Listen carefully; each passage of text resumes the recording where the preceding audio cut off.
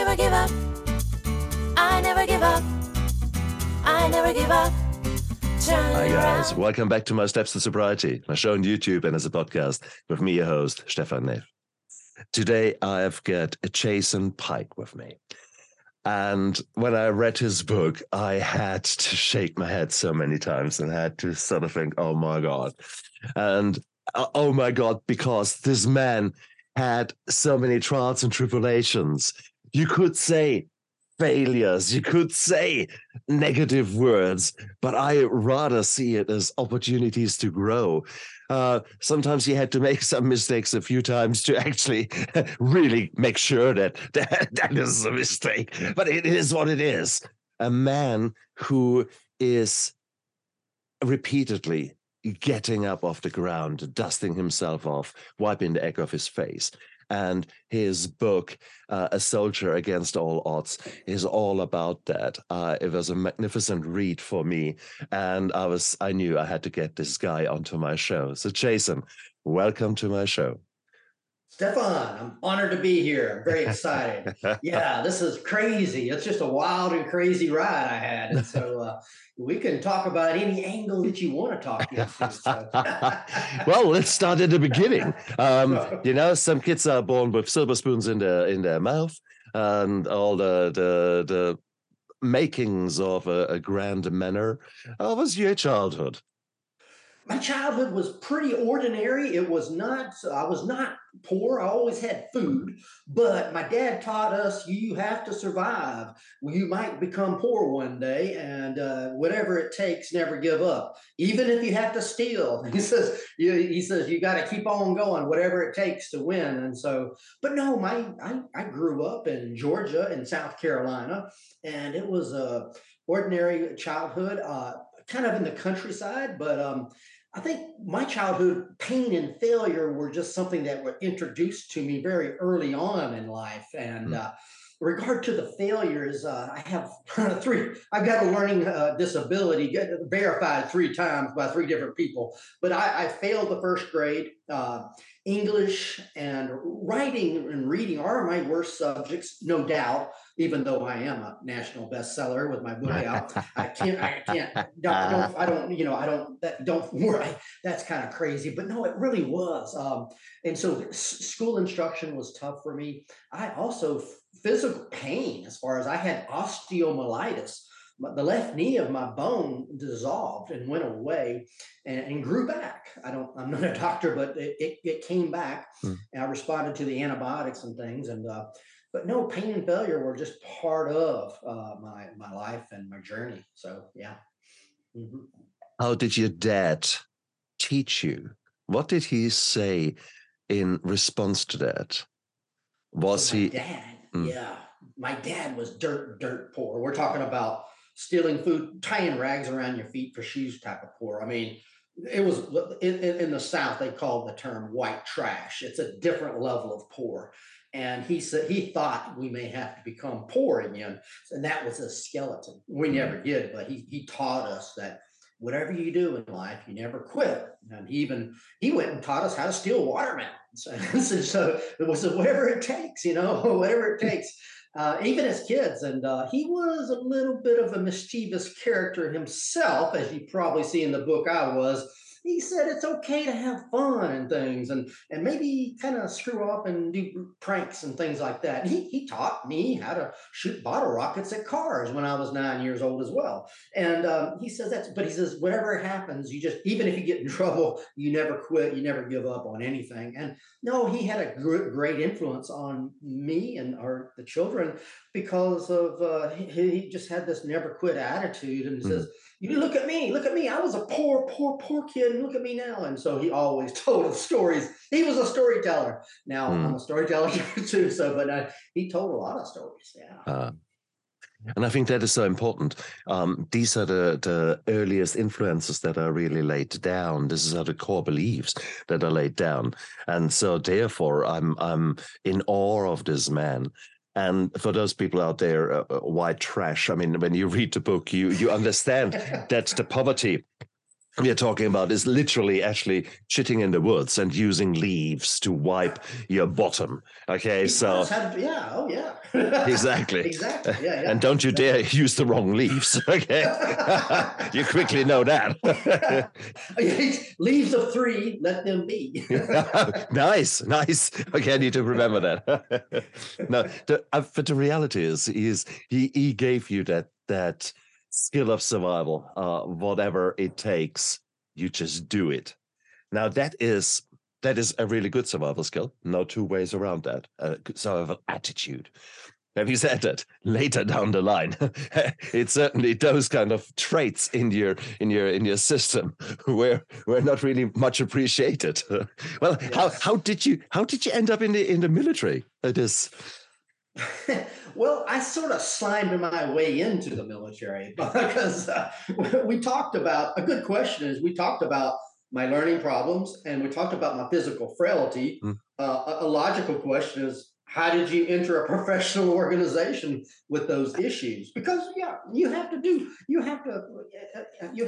go through an entrance exam and well, I started everything was at the bottom. It was the military at 17 but it was the National Guard. This is a less than best organization. It was sort of a weekend warrior.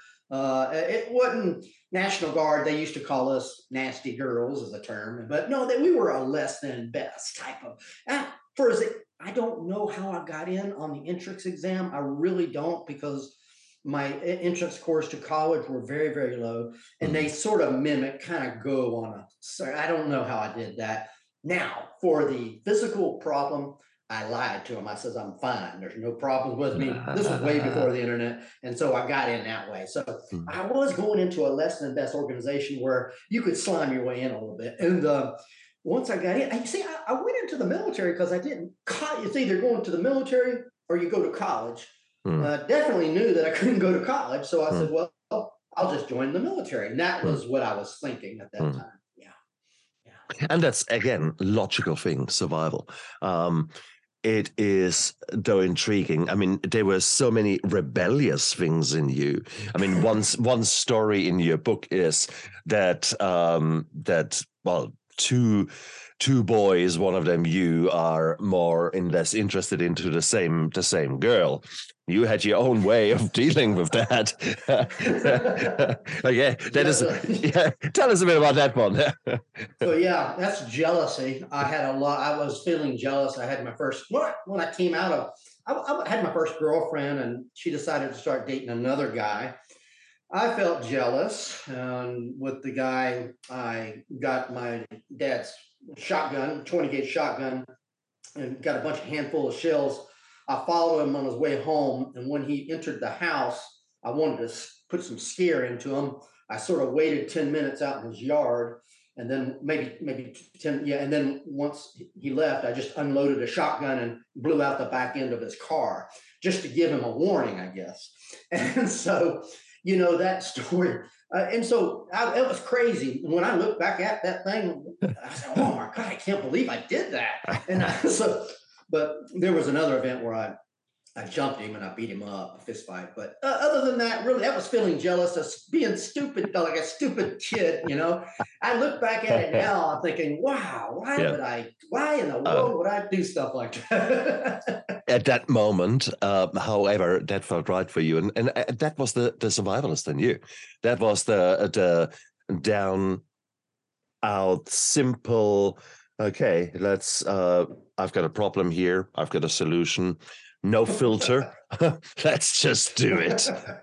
And that's interesting. And I know from your book that basically everyone knew you had done it, but no one ever said a word, and certainly no one ever gave you grief about it. Now that speaks about your society more than about anything else. Yeah, I mean, the mother of the girl and the girl, they saw it physically. I went and talked to them. Well, we're still on good terms. We're cool. But they went and saw the car later, but didn't say anything to the boy. So the boy didn't know what happened, and but the mama. And so later we got back together, and her mother.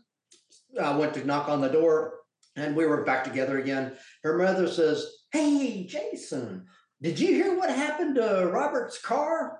I said, "No, I don't know anything about it." He says, "Somebody blew it up." I says, "Oh, I don't know anything about that." He says, "Well, that thing," and she knew it, but she was still happy for me to date her daughter. So, Oh, amazing. Amazing. But I mean, now we have got already a glimpse into your practical ways of solving problems. Maybe not the oh. most acceptable, but then again, it worked for you at that time. And this is clearly the United States where guns are everywhere, firearms are everywhere, and where maybe such attitudes then were accepted.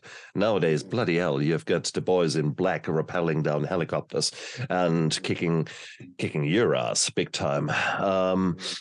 Uh, it is what it is. Oh, it was what it was with you. So you learning disability very early on put a bit of a challenge into your life. And what a knee injury or a knee, well, it was a knee injury that then turned into osteomyelitis. So basically an eating up of the bone. That's not for the faint-hearted. So how did you deal with pain? Literally Pain. physical pain. So it was in the 70s, and they would do these injections into my left knee, and the injections were just so painful. They were antibiotics, Hmm. and they would go in there, and it was just, and my leg was a bunch of pus, and so pain right there was just so. I remember the doctor thinking, "Man, you're strong. You trying to build me up." Maybe he says, "You're not even crying and things," but that it was just pain, and so I guess that painful event that helped me become resilient, because a kid just learns that that's the way sometimes life is. So I became very resilient on pain. And as a matter of fact, I'll accidentally cut myself or hurt myself, and I don't know it at the time. And I look back and I said, "How in the world did I cut myself or bruise myself?" I don't know, but yeah, Hmm. those things even happen today. I don't know if it's because of so many things in the past or not, but Yeah, yeah. intriguing. So, okay, against all odds, you ended up in the National Guard. And how did that journey go? Were there people who mentored you? Were there people? How was the attitude there? Was it the classic drill sergeant and ripping you apart, building you up, or was it actually a different weekend warrior kind of community? So the basic training was active duty basic training Army for 3 months Mhm. at Fort Sill, Oklahoma. That was hell. Mm. Now that's where you get certified as to be a soldier, a bona fide soldier. I'm going to tell you about that experience where I almost got kicked out.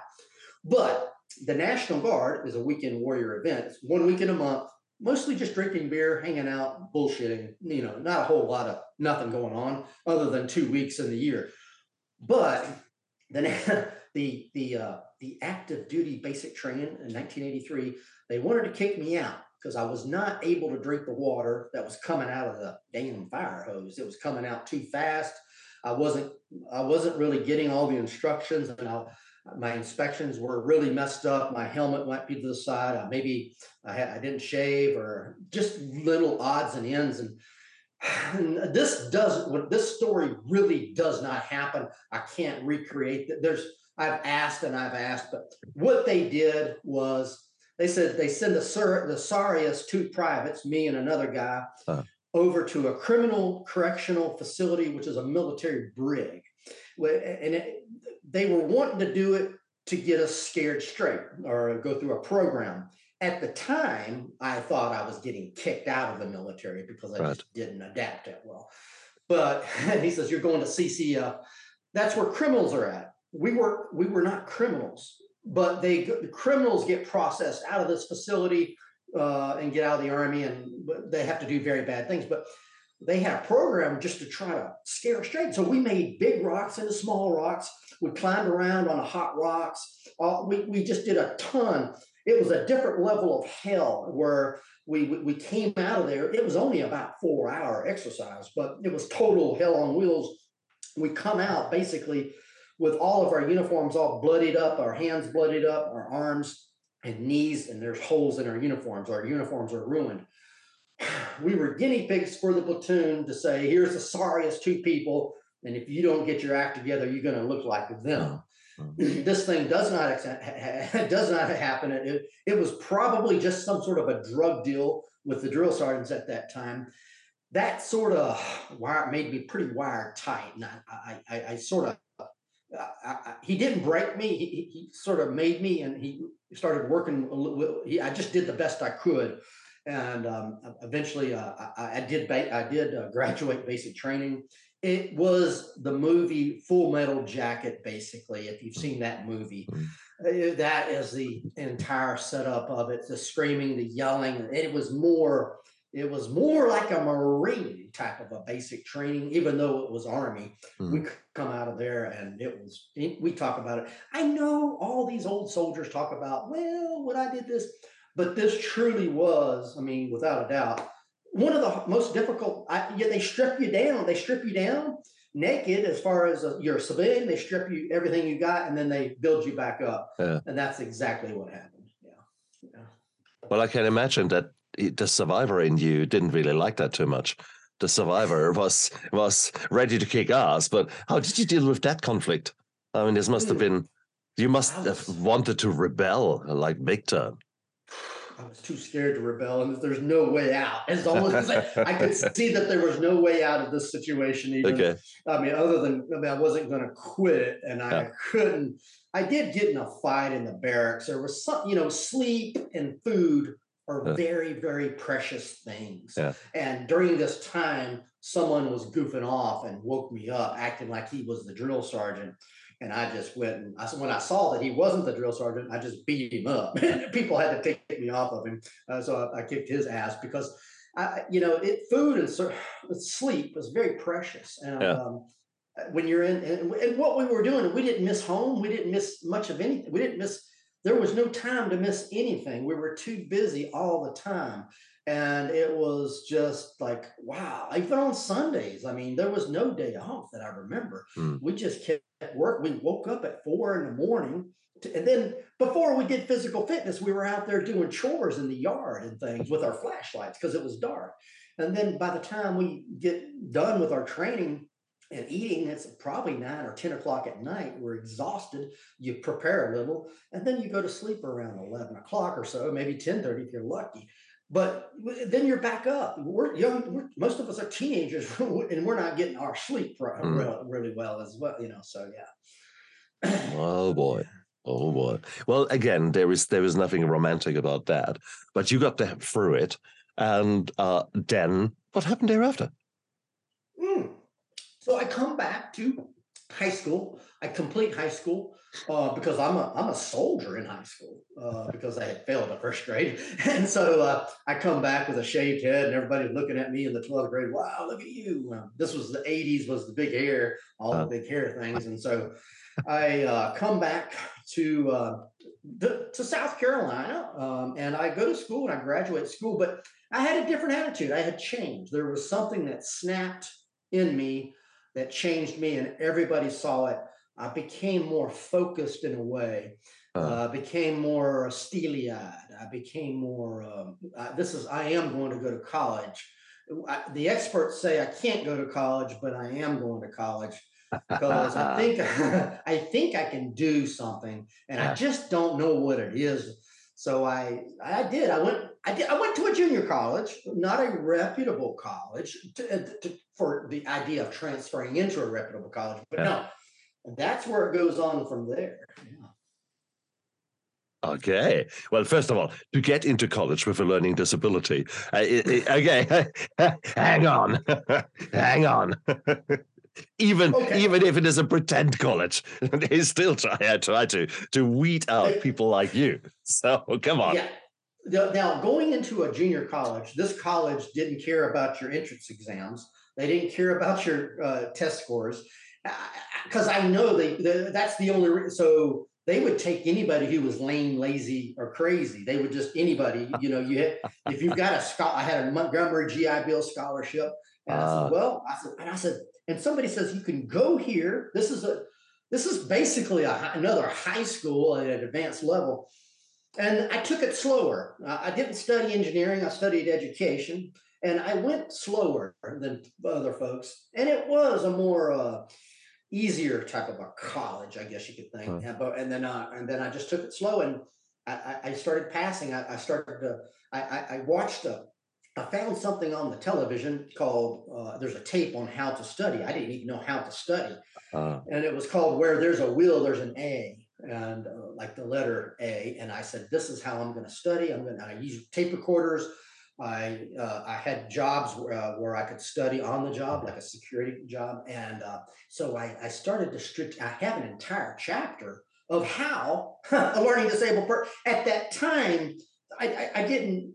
Now they have special conditions and things for folks who have learning disabilities. At that time, I don't know if they did, but I didn't. I didn't know about it, and I didn't use it. I just went through the normal mm. procedures of like everybody else. And so I developed strategies, I guess, on how to study and how to, and how to pass tests and so forth. Yeah. And I think that is then what shines throughout the whole book. You would take you figured out what worked for you, and then you would apply it to every little situation that was in future to come. And that was so intriguing to me.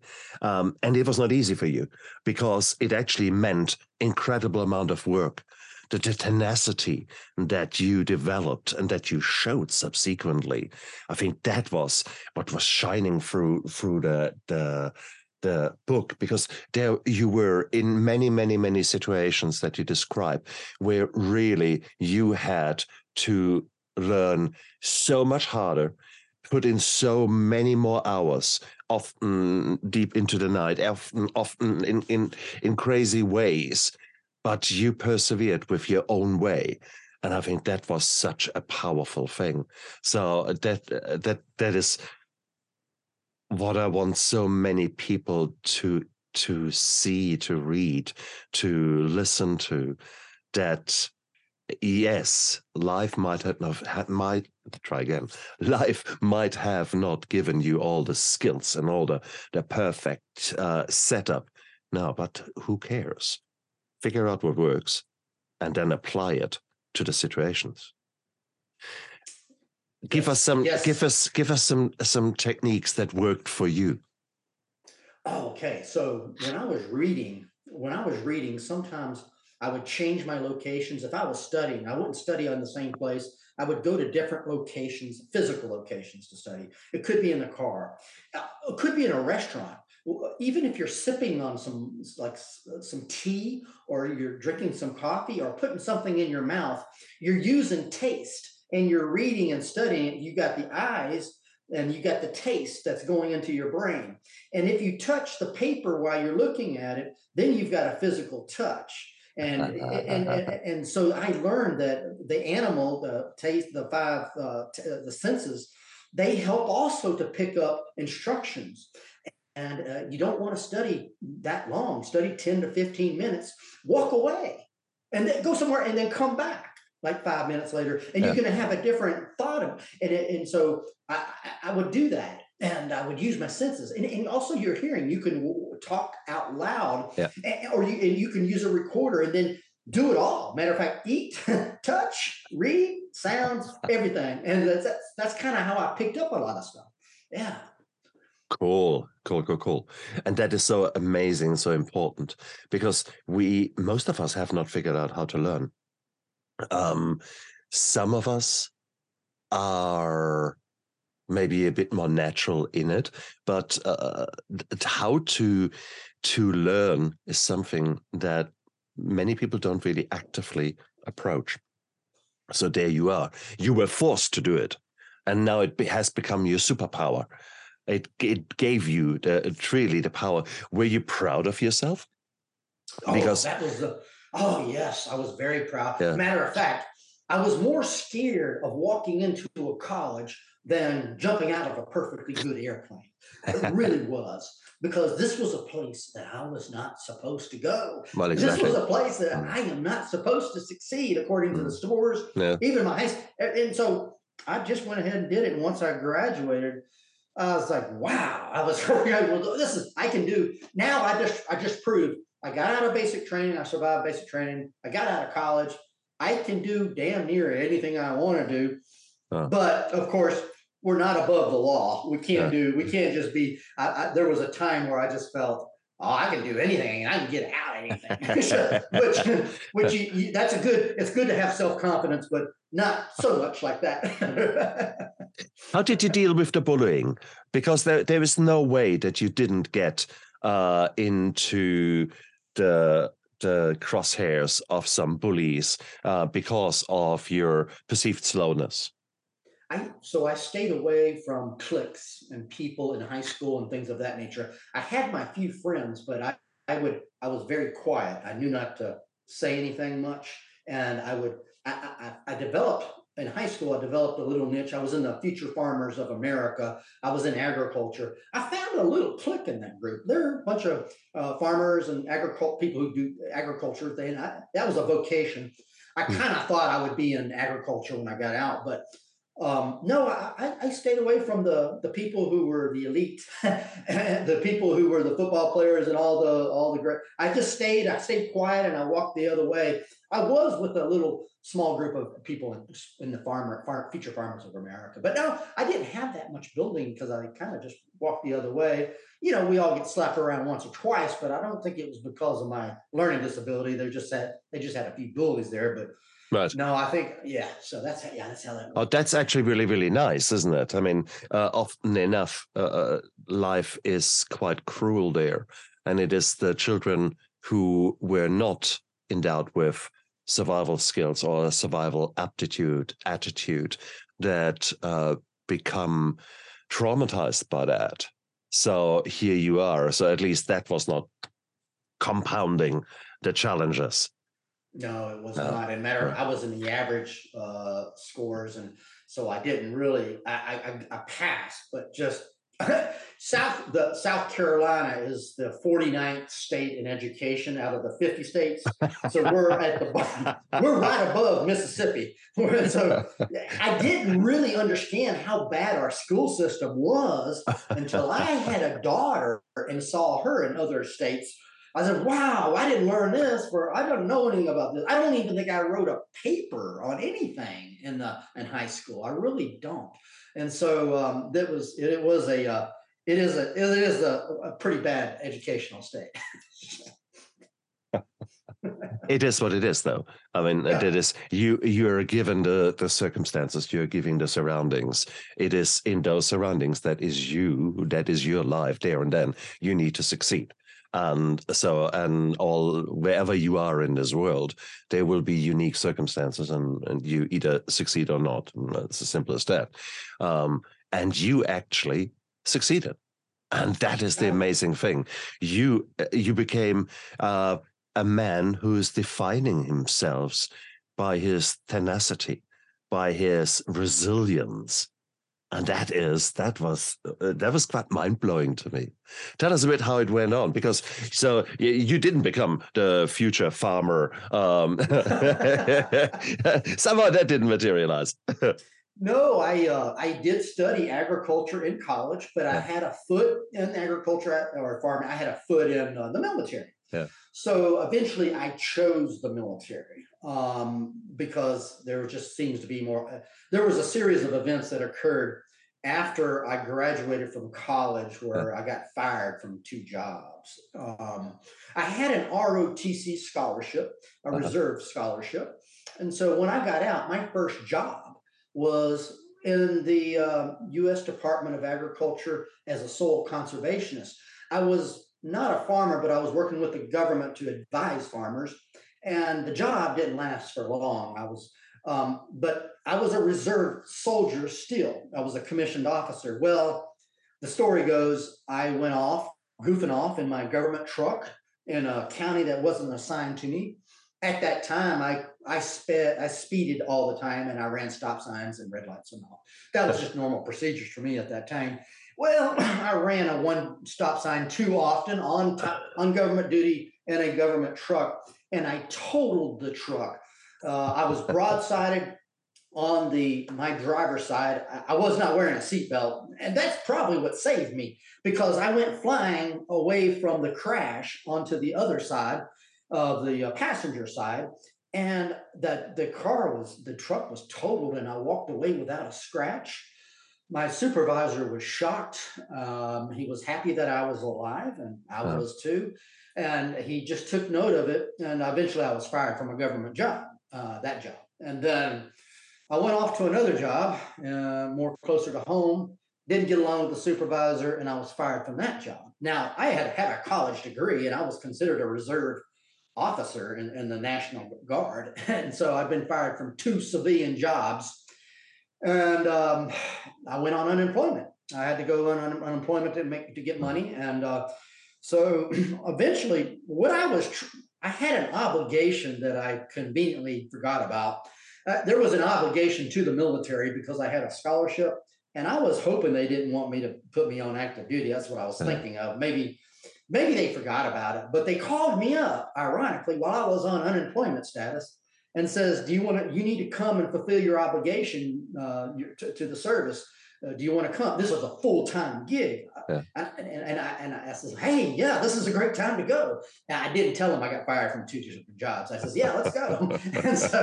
and so I went on active duty after a series of events that just didn't work out in civilian life. And that was just ironic, good luck, or what have you. Yeah. But one little thing that we didn't explore here, I can understand that maybe as a person with a learning disability, you struggle, you actually end up basically as a private in the military. I understand that. You actually became an officer. No, hang on. That is, how the hell did you sneak in there? So I was a private. I made it up 1, 2, 3, 4. E1, E2, E3, E4 to specialist. I got an ROTC scholarship. Since I did so well at the junior college, they gave me a scholarship to Clemson University in South Carolina, an ROTC scholarship. I was in ROTC, junior ROTC, which anybody can get into that. But then I went into senior ROTC when I get into my junior and senior year of college. And I got commissioned as a lieutenant. And I went into the National Guard as a lieutenant from a private. Yes. So the ROTC program was easy for me because I talked about all the basic enlisted training that I had. And so to me, it was easy. Now, I was still focused and fearful of just the academics and getting the college degree. And that was my focus. The soldiering stuff of becoming an officer was very, very easy for me just because I had a background in it. And but I did graduate the second to the last in my class, ROTC class, because I was never around. I thought it was a waste of time. But I was always around to pick up that monthly paycheck. But no, I was never around for any classes or any labs. So the person who graduated last, he didn't even speak English. I think he was from Puerto Rico. But I was like, wow, at least I'm not last. So no, I think anybody could, as long as you do what you're told and so forth, you could get your officership. I think it's the commission. So I would strategize. In other words, how do I get out of all these classes that I think are stupid? So I would strategize. That's considered an elective, and the core academics, I would conveniently put those in front of those labs or conflict them. I would conveniently conflict them, and therefore I got out of them. So I was looking at academics. I said, I can become a second lieutenant, no problem. It's just getting that college degree is what I need to do. So yeah, it was prioritization with a little strategy. Yeah. But that is again, you. There was another trait that I found intriguing in your book. You knew what you wanted. You knew it was a very goal-oriented kind of life you led. You knew, okay, I had to, in order to become that person, I had to pass these hurdles, and that is what I need to do, the absolute minimum. To achieve that. So you focused on doing the basics very well, or well enough, okay, so to actually get through that, and you succeeded. Once you had your ticket, once you had that title, once you had that stripes, who cares? And I think that is the other thing that sometimes people forget. We try to be perfectionists. We try to be out there going for the 120%, the best of the best, the best. And then if we're only the best, we start whipping each other. Oh, God, I failed. And then it's just, you didn't have that. So No, not at all. No, not at all. You're exactly right. I didn't think of it that way, but I would say, what do I have to do to get here? And then I would strategize and I'd say, what are the hurdles that I have to get through? And even if I wasn't coming in, I kind of looked at, we're all going to be a lieutenant. And yeah, so I know how to become a lieutenant. I know, so I kind of knew what to do. And that's how it worked. Yeah. Mm-hmm. but now that you're an officer, lieutenant, you're actually, looking at leadership. You're actually looking at managing other people. Yes. Was that a strength of yours, or was that actually something that was again a challenge? No, it was sort of second nature to me. My father was my first leader that I've had, and so I thought, wow, all you have to do is be humble and take care of people. And that was just like second nature. I just take care of them. That's like, and a lot of times I would say, I don't know everything. I don't know this. I'm just trying to help. I mean, so just be honest with them and just tell them, and you follow the orders come down to you. You give them to the sergeant, and then you take care of any problems that come up. And it was just easy for me to be a leader of troops. So don't tell me how to change the spark plug or I'll blow up the car. But I can definitely take care of the people who take care of the spark plug. So that was sort of second nature and sort of easy for me. Yeah. Oh, excellent. But then again, hang on. There are so many traits in you that inevitably are working against each other. So we have got all the rebel in your youth. You don't just switch that off. Come on. No, I had a rebellious streak in me. I had a challenging. In other words, I kind of pushed the envelope a little bit of a rogueness about me. One example was when I was a lieutenant, and there was a really, really pretty blonde-headed girl who was a private, and like, whoa, and this was at a time where there was not a whole lot of women in the military. And there was definitely a whole lot of good-looking women in the military. So I said, "Wow, well, we're both single, and she's outside my chain of command." But I went ahead and dated her, and word got around, and so I was brought into the battalion commander's office, and he says, "You are not supposed to be doing this because it's a problem. It's a problem. You got to cease." He wrote me an order. I was a lieutenant. He was a battalion commander. He wrote a letter that I will cease and desist with the relationship. I was like, what in the world? It's like, how you? It's like, but I think oh man. I was like, but I told him, I says, in the regulations, and he didn't like to hear this. I said, sir, in the regulations, it says within the chain of command. Because I don't give a damn about the regulations. I'm the damn commander. You do what the hell I say. Oh, geez. And so I couldn't stay away from the blonde-headed babe. So I learned how to hide it, and I tore up his letter, threw it away, and basically continued to see her. My evaluation was totally hosed for that year.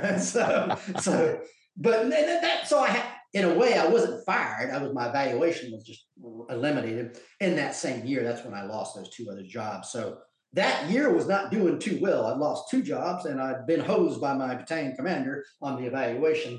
And I was just really lucky that called me up, says, you need to come on to active duty because of your obligation as a scholarship. And so a lot of people ask me, well, if you stayed in the National Guard and you didn't go active duty, what would happen to you? I said, I don't know what would happen to me, but I do know that I didn't have a great reputation there. I know that. So I might have made it to captain. I don't know. Okay. Were there people, there were lots of people who thought you're a pain in the ass. There were a lot of people in the superiors who were not so impressed with you. Were there people who saw your potential? Were there people who took you under your wings? Yeah, there was a civilian leader that was in Maryland when I was a captain. He sort of like helped me out. In other words, he would, he supported me. I did really, really well if I was a commander. I did really, really well if people just didn't micromanage me and I wasn't in a Yeah. structure. I know that's hard, but there are some jobs that where you're allowed for your own creativity. There was a few leaders out there that believed in me. There's civilian and a lot of the civilian, not uniform, but the civilian. It's a large bureaucracy, and there's civilian government leaders that take care of me, or just allowed me to be myself, Hmm. which is the big thing. Allowing me to be myself. I know that's hard in a structured organization, but Hmm. when I did that, I shined. I just did really well. Other places where I was micromanaged, I couldn't really do well. I can't. I was outside of a box type of a thinker, which is not always good in the military. Yeah. Well, exactly. Normally, that is sort of an oxymoron, isn't it? It is. Right. I mean, it's special forces. Yes, that is something that is being supported there. It is out of the box and individual thinking in the more standardized military, the green military, or however you want to call it. Nah, not really, is it? No, not really. No. But then again, it is you made it work. You made it work. You made it happen. And again, tenacity and not giving up, again, shown through those stories. You stayed in the military for a very long time. So 31 you, years. indeed, so you would have expected that sooner or later you clash with someone. Someone tries to really. There are nasty people out there who do think a lot who think a lot of themselves, and a person like you who is thinking outside of the box, it becomes a red rag to a bull for these people. There would have been people out there who wanted to destroy you. Oh, yes. I was. There was a huge story where I was thrown under the bus or had a federal investigation. A lot of things happened when I was a senior person. Actually, I'd been in for a while. I was a lieutenant colonel, and I had a whole series of accomplishments to that point. So before I go to that chapter, so when I write this book, you're going to see a brutal type of honesty with my sins of my life and my failures, because when I go to that deep, dark time in my life, which is called third time's a charm, I had been to South Korea three different times. I call it that South Korea is a station that we go to. A lot of military people there to defend the region. I went there as a senior guy the third time. Actually, I'd been in Korea. And so I kind of knew the area really well after so many years being over there in the past. But what my failure is to understand power politics. I didn't understand that. I mean, I know life is political, but I didn't know that everybody has a little bit of turf, a little bit of a ground that they have, a little bit of space that you don't walk on. I said some things professionally about my job. My strengths were not to do research and publications and things of that. I was in the medical service corps at that time, and that's not my strengths. And I'm barely a college person, but I'm better doing other things at the executive level than doing a lot of the nut work that we talked about. That kind of just I can't do that. So I want to go to my strengths, and I had conversations about that with some people that were powerful, and supervisors and other people that were not my supervisors, and they never said anything ever about a learning disability. I mean, I never had ever. So, but they didn't like that, and I found myself under more than two, in just a period of 2 years, under some serious allegations and some serious investigations. So the first allegation was they put rumors out. So what before I go into that, when you're a military, a senior person in the military or the government, it's hard to get rid of you. You're pretty much going to stay on the board, right? You've got to have some wild accusations and things they call it passing the trash, or to get them out of there, or to even maybe possibly just try to fire them. That would be very, very, you'd have to kill someone almost to be fired from the military. But so the first allegation was that I was a pedophile. I was on post as a pedophile. My daughter goes to school at the elementary school. I would go to the elementary school, eat lunch with her. I was a very playful, outgoing father, enjoyed fatherhood very, very much. But they started to stir up some rumors on the base that I was a pedophile, and that was bad. Well, that nothing ever happened. That went away. I did get looks and angry looks and things of that nature with the rumor mill. Once that did, nothing happened there. Then I went under more serious allegations, actual federal investigation, that I was a spy.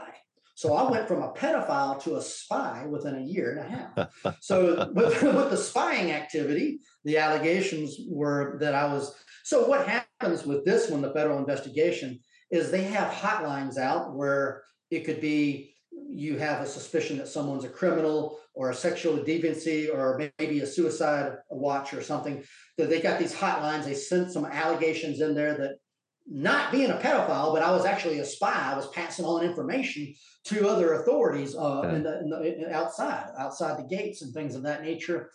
So I was brought in. So this was more formal instead of just rumor. Went up to the Dragon Hill Lodge in Yongsan Army Garrison, and I faced the wind. I had Criminal Investigation Division, Military Intelligence, two sets of these folks.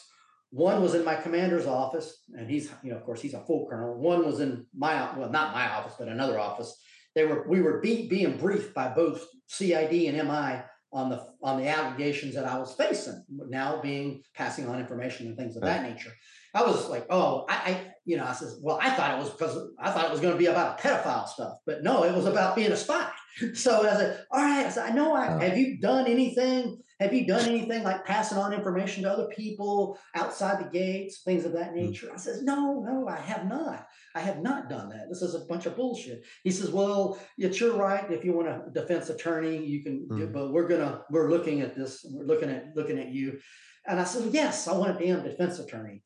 And so I went and got a defense attorney and talked to him. And he says, well, what's going on? He wanted to know what I was doing. I says, I'm not doing a damn thing. He says, if you're not doing anything, they ain't got nothing on you. But their job is to follow through with an investigation. So you're going to be watched. You're going to be looked around. You're going to be watched. You might be monitored, activity, everything. And they did. And so I was monitored with false information that I was leaking information off to other foreign nationals, wherever they are at, outside the gate. And so boom cameras, weird telephone calls, computer crashes, just weird stuff that went on over there.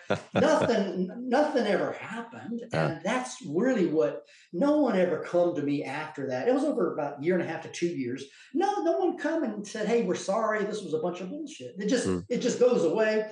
It's considered secret. It's considered very sensitive secret, but but word does get out and people hire and your organization hear about it. And so I can only imagine what my people who, they place you, the hire people, the consultants, and I can only imagine, oh, he was a pedophile. Oh, now he's a spy. Oh, wow. And so I'm wondering what they didn't know what really to do with me. So my name was mud just by the rumor mill that was going around. So that was a deep, dark time. Yeah. And it is hard because in your book you described the interpersonal friction between a particular more or less colleague, you have to say, who felt very much, well, tread upon his toes, who was, you were an entomologist at that time. You were sort of a bug person, if for the lack of a better word, in the nicest way. But you certainly were not interested in some beautiful butterflies somewhere and writing a bit of a report about that or a study about that. You were far more practical, and to a man to your colleague who was clearly an academic and who was living and breathing studies and writing, you were okay. Yeah, exactly. So and if they knew, and he was totally correct. When he said, your writing is worthless. He didn't like the emails that I sent out. Probably just didn't like, this is a second class type of a scientist. And, and also that's his baby. He had been there for years. He's developed this sort of apocalypse type of version of himself there as the main, and he was. I'll give him credit that he was very smart in his area of research of diseases, very well published. Got the doctor's degree. He's got all the background. He's world renowned, and now, so I'll give him that credit. But everybody's got their little space, and if you don't walk the walk, and I didn't walk the walk, then you're out of the club. He took that as a personal. He took it as a personal. I didn't. It wasn't. We just have different strengths and we have different weaknesses and things. And so, but if you're not with him, that means he felt that you're against him. And I wasn't against that guy. What I just have a different walk. I felt that I could do different things. Maybe not in that area with him. And, you know, also I just personally just didn't get along with him. He was a workaholic and I had a family, and he lived for work, and I lived really just to do the time and, you know, play and do whatever, you know. So, yeah.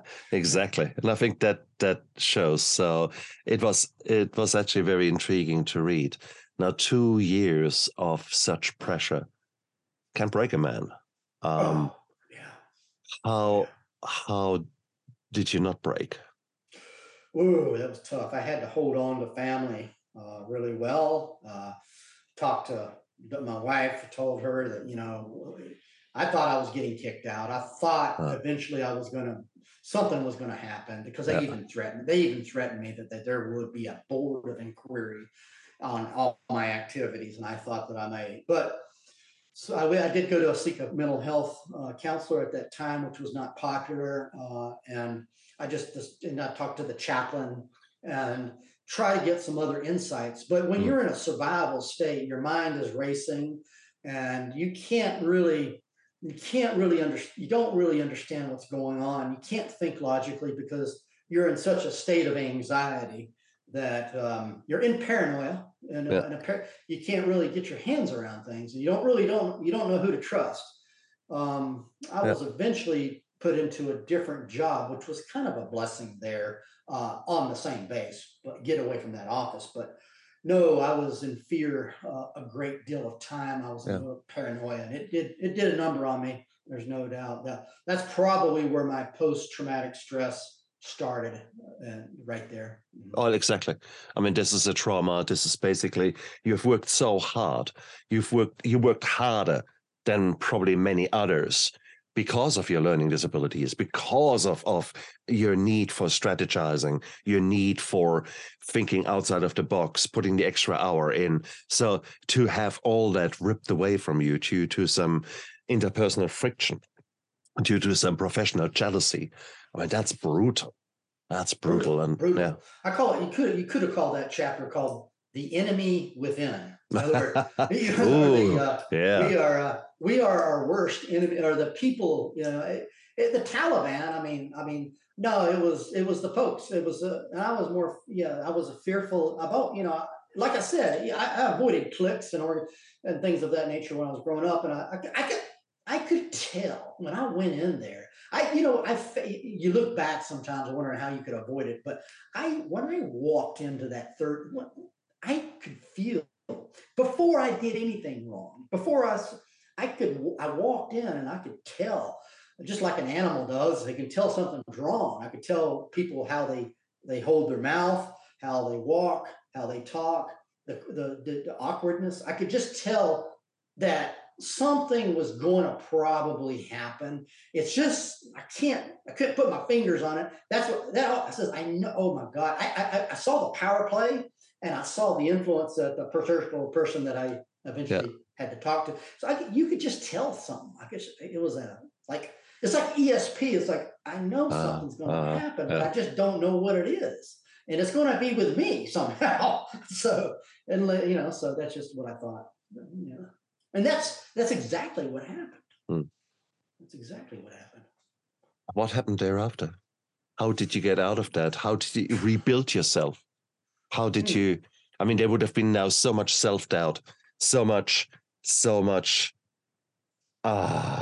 watching your back. The PTS that you describe is beautiful. You would have watched your back. You would have every single thing that goes bit funny, you think, oh, there is another thing. So you see what you want to see, but that is a very, Yes. very unhealthy and a very self-destroying situation. Well, it was tough. I mean, I developed eyes in the back of my head. Exactly. Yes, I felt there was the feelings were of guilt. The worst. I understand the fear of anger, and I understand the fear of having paranoia. Yeah. But then I felt guilty. I felt that I'd done something wrong, and I'm thinking, how in the world can that be? And this is really also I'm feeling betrayed by my own organization. The only granted I had problems, but here's an organization where apparently I'm succeeding at. Now they're going to throw me out. It's like throwing you out of a family. And so I felt betrayed by my own people. Sure. And so those feelings were there. And what happened? I eventually just moved. I did my tour there, and then I moved to another assignment back in the United States. At that time, my dad, I had a second punch right after that, which was my dad was dying. And so he was in the hospital dying. And at the same time that he was dying, they said, let's just send you to Afghanistan. And I was going to command troops over there. So my dad died, and I'm in the process of getting some troops over to Afghanistan and basically go to a war zone. My father's death also hit me hard, very, very hard, the grief. I had sucked up that in federal investigation, just sucked it up through I don't know. It was just tough, but it was still hanging with me, and it did hang with me for a while. At the time, I went to my dad's death, and then, oh, by the way, you've got to actually go to Afghanistan. And I thought, but these were a series of events that were like a 1, 2, 3 punch. And so the biggest punch was federal investigation. People always die there, but it's still hard. That's going on. So it hit me pretty hard there. My dad did know about that investigation. I did talk to him about what was going on before he died. And so he was with me. He was one of my counselors as well, as far as just talking about things. And then he dies, and I'm going to Afghanistan. Now, Afghanistan war was just a minor aggravation. In many ways, it was a way to escape out of there. But I couldn't really, my processing ability was low, and it just became lower and lower. And when I went I could have declared mental health with the U.S. Army and gotten out of Afghanistan. That's how bad it was. I could have easily have gotten somebody to say, let's take this, not because I was going to be a commander of troops in a war zone. And I had all kinds of these, but I went ahead and picked myself up and decided this might be a redemption. Maybe this is a way I can prove to them that there's nothing. And so my security clearance was challenged, and it was given to me. There was nothing there.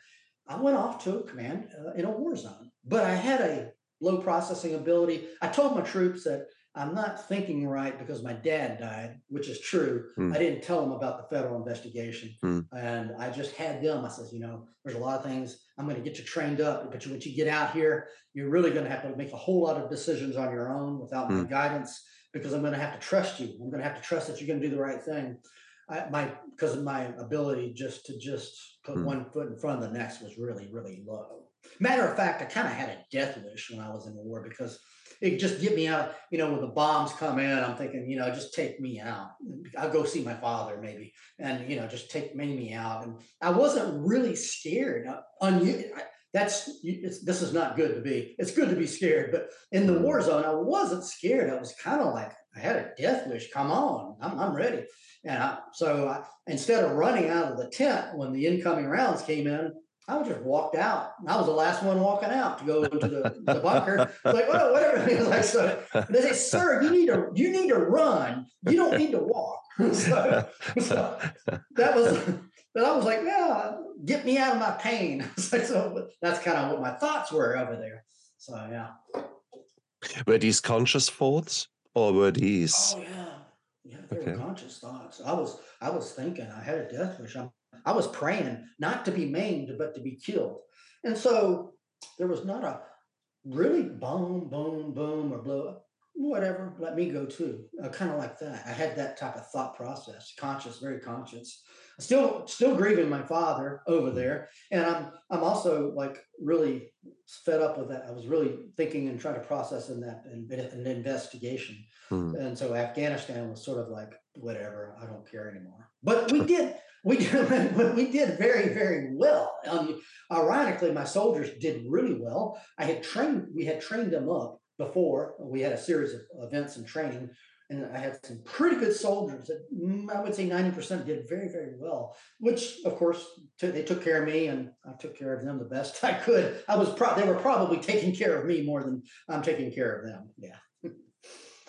But that is the sign of a good leader as well, because a good leader knows his limitations, and a good leader communicates with his team, and says, "Hey, today I'm not in my best." And I think that is the one thing that I'm really, really proud of in my leadership skills, is that I established this kind of honesty and transparency in my surroundings. So I'm every time that someone opens up to me and says, "Hey, look, I really have got at the moment, I'm going for shit times, or I haven't slept for a week because the baby was crying," or something like that. "Hey, can you look out for me?" I see that as a huge sign of trust. And that is really, I think, where a good leader excels, to understand that we are not 100%, that there will always be shit happening, and that you cannot be 100% on task 100% of the time. If you try to do that, you're setting yourself up to fail. And if you then have got a tendency to self-flagellate and to drown yourself in shame and guilt, well, then the next time that is happening, you're so full of shame or guilt that you actually try to escape your reality. Was there ever a time that you tried to escape your reality?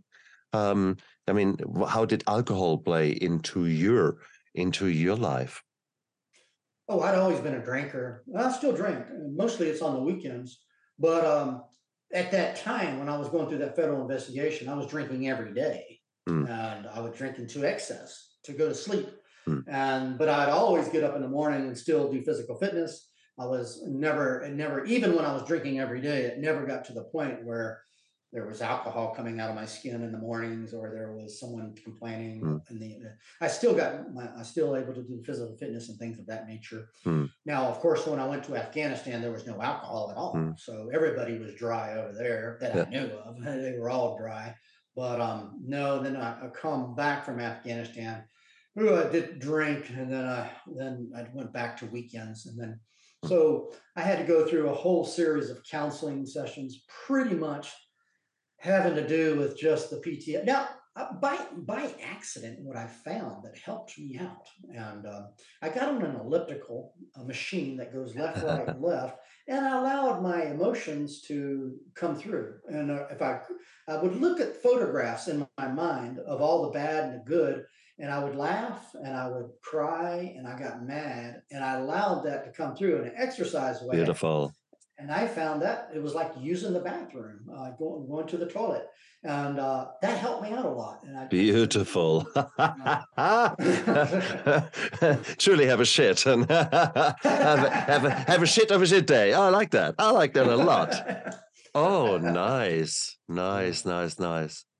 And of course, you have to say that again, the way you were teaching yourself to learn, the way you were learning, being tactile, using the senses. Again, you actually used your senses. You actually used the exercise with imagery, with visualization, and allowed yourself to feel the feelings. Wow. Oh, that's bloody cool. That is. Yeah.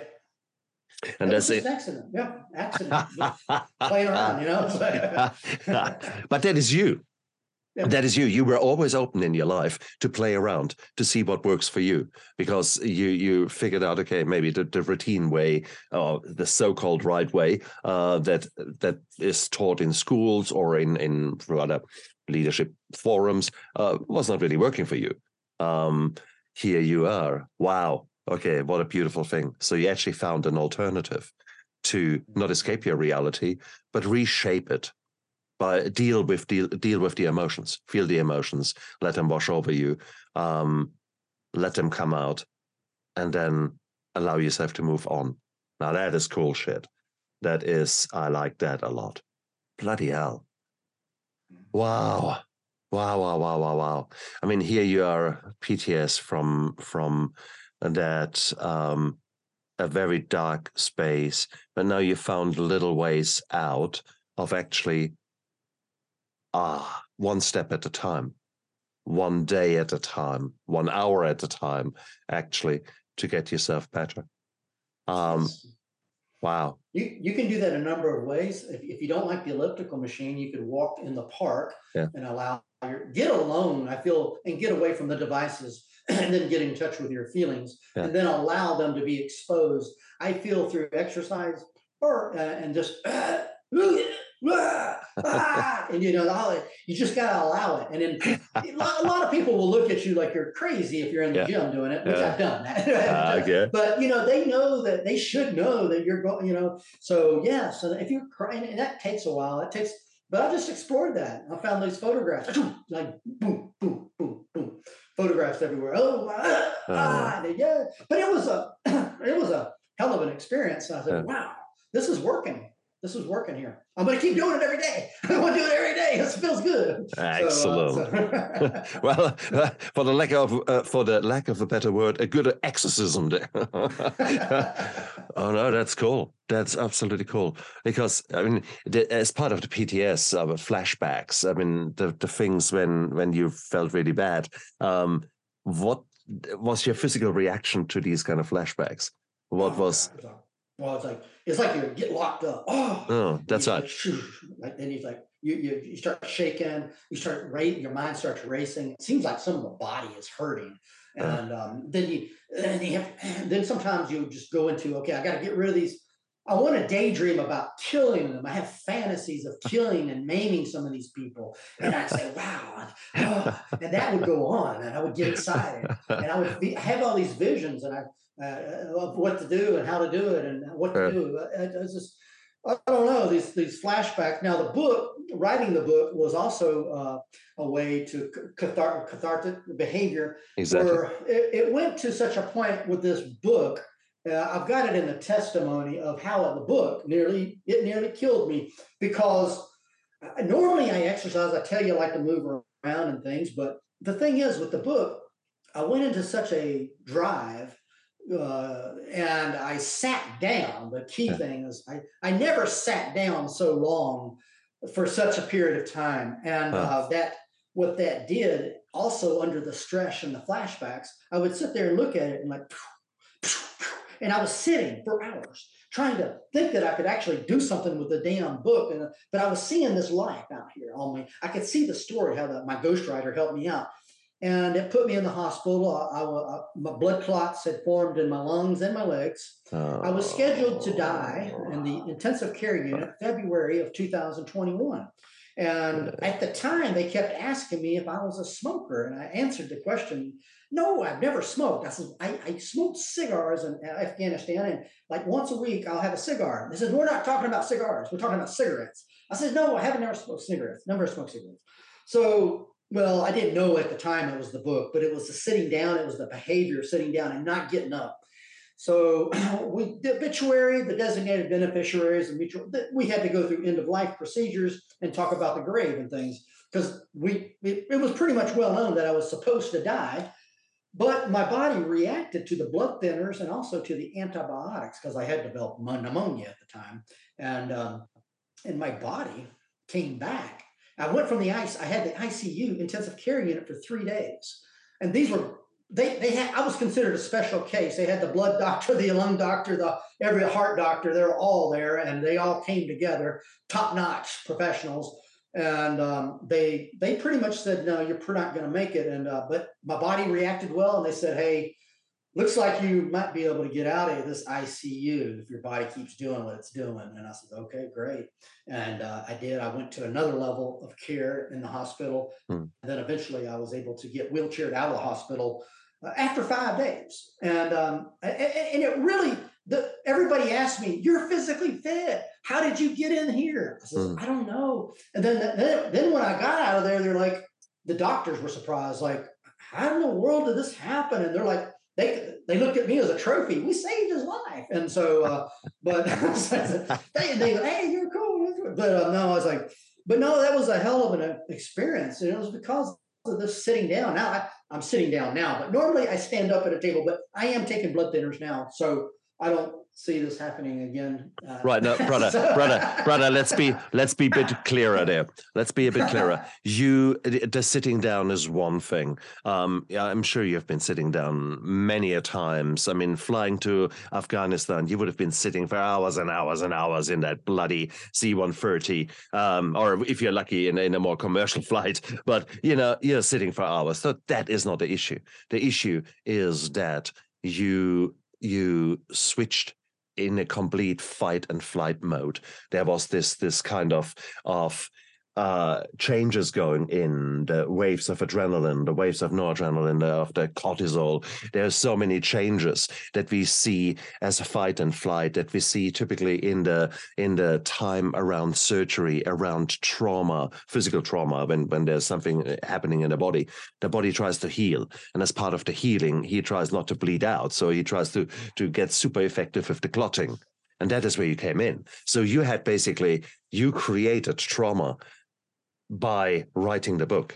You created a physical state in your body that was similar to your body being under attack, and it defended itself. And unfortunately, as part of that, seeing that happening, that is what set you up there. Bloody hell. Yes, it was. I told my writer, "This damn thing's going to kill me. I'm not going to live. Yeah. I'm pretty much going to die. And I want you to continue. It'll make me more peaceful death if you just promise me that you will carry out my task of my book." And he says, no, you're going to live. I was like, "Oh man." So that's yeah. Again, like, how in the hell did he get out of the hospital? How the hell did he graduate college? And so there's all these little things. How did you do this? How did you do that? So no, I just kept on going. Yeah. Why did you write the book? What made you do that, actually?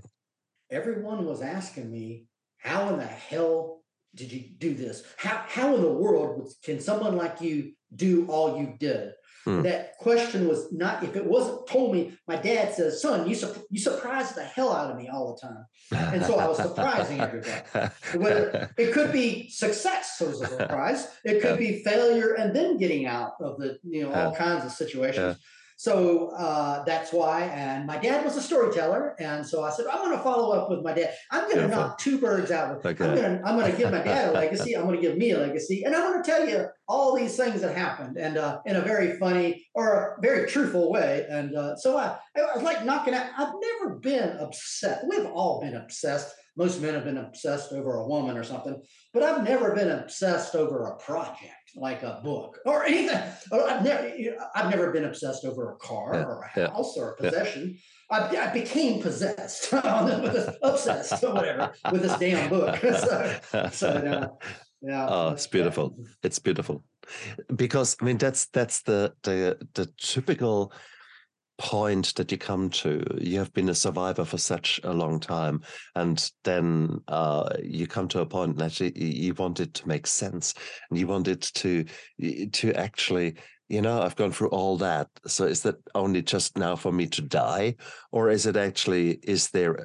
there not a message there from which other people can learn? And I think that was what shone through your book. It was the so many lessons about tenacity, about not giving up, about living your life to the fullest, whatever that means, and however you can do that. If it fits within the expectations of your society, well, that's nice. If it doesn't fit, who the cares? No, you're actually go out there and leave a legacy. And that is exactly what you did. And that's exactly what you're doing now. With you coming onto my show, you are helping others to understand that there is hope. You're a beacon of hope, man. To a whole strata of society, to so many people out there who might think, oh my God, I come from very poor circumstances. I come from, I've got a learning disability. Nothing will ever come out of me. I'm going to be a failure. All those kind of things.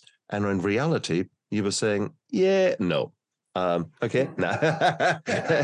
Okay. Yeah. And that is your strength. And for that, I commend you that you wrote this book. There are only really I must have read, I don't know. I read two books a week. And it is, so I read a shitloads of books, and there's only two that come to my mind. One is yours, which have been written with such brutal honesty. Because normally every single author wants to show you the good side. Everyone wants to show you the really, hey, this is me, I'm the hero. Okay. They don't want to talk about their failures. You are brutally honest. And that is, again, leadership. That is, again, beautiful. And it is so timely that today you're coming onto my show, because I needed to hear those words.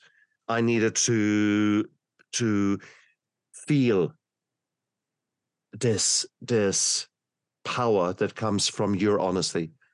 That is actually really, really beautiful. It gives me strength to do what I have to do. And so it is beautiful. It is absolutely beautiful. Wow. Thank you very much. Wow. Thank you very much, Devin. Yes. No, you're an amazing man. Not just because we've got the same hairdresser, but no, you have gone through a lot of very, very interesting times, and your book is amazing to read. So where can we find out more about you and about your book? It's on jasonpike.org, jasonpike.org.